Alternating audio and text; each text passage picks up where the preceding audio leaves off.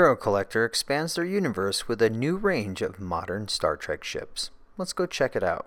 Stand by to receive our transmission. Hello and thank you for joining me for another issue of On the Shelf. I'm Simon, Editor-in-Chief for ConstantCollectible.com. Today we discovered that Hero Collector, designers, manufacturers, and publishers of high-quality collectibles, is opening a new chapter in its die-cast Star Trek range with new collection featuring starships from Picard, Discovery, and Strange New Worlds set to launch in April 2021. If you're not familiar with Hero Collector, they're based out of London, England, and are one of the world's leading producers of figurines and die-cast vehicles.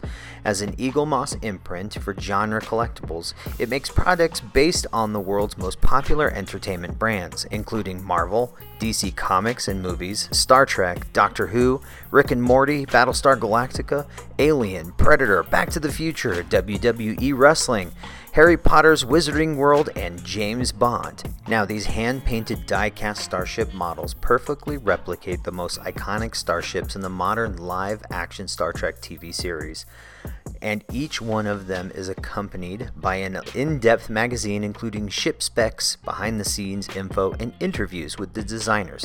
Now, let's take a look at the first 6 ships of the monthly collection. But before we do that, I want you to know that if you've not seen Star Trek Picard, some of this information can be considered spoilers. So, proceed with caution. First up is the Lucerna, a hero ship of Star Trek Picard. This Kaplan F-17 speed freighter was hired by Jean-Luc Picard and helmed by Captain Rios, an ex-Starfleet officer himself. It was a discreet, warship-capable ship, well-suited for the search for Soji Asha. The USS Zhang He, I believe it's pronounced that way, I'm probably butchering this one, an Inquiry-class starship, the USS Zhang He, was touted as the toughest, fastest, most powerful ship Starfleet had ever put into service. William Riker, number 1, returned from retirement to captain into battle above the planet Copulus. Then we have our Romulan Bird of Prey, a retro callback to the classic Romulan design of the original series. This antique Romulan starship was owned by the warlord Kar Kantar. I think I said that right. The Fenris Ranger ship, a small, aggressively armed one-person starship. This vessel was piloted by Seven of Nine in her work with the vigilante Fenris Rangers. She used it to come to the rescue of the Lucerna when it came under fire from the Kiris sector. Also have Narek Snakehead, a nimble Romulan scout vessel. The Snakehead's size belied its formidable arrangements and cloaking capabilities. Narek flew this starship in pursuit of the Lucerna as it fled from the artifact. We also have, and we can see in the picture, the Romulan Bomber Warbird, a new class of Romulan starship. This sharp-edged angular warbird was employed by both the Romulan Free State and the secretive Tal Shiar in their exploration of the artifact.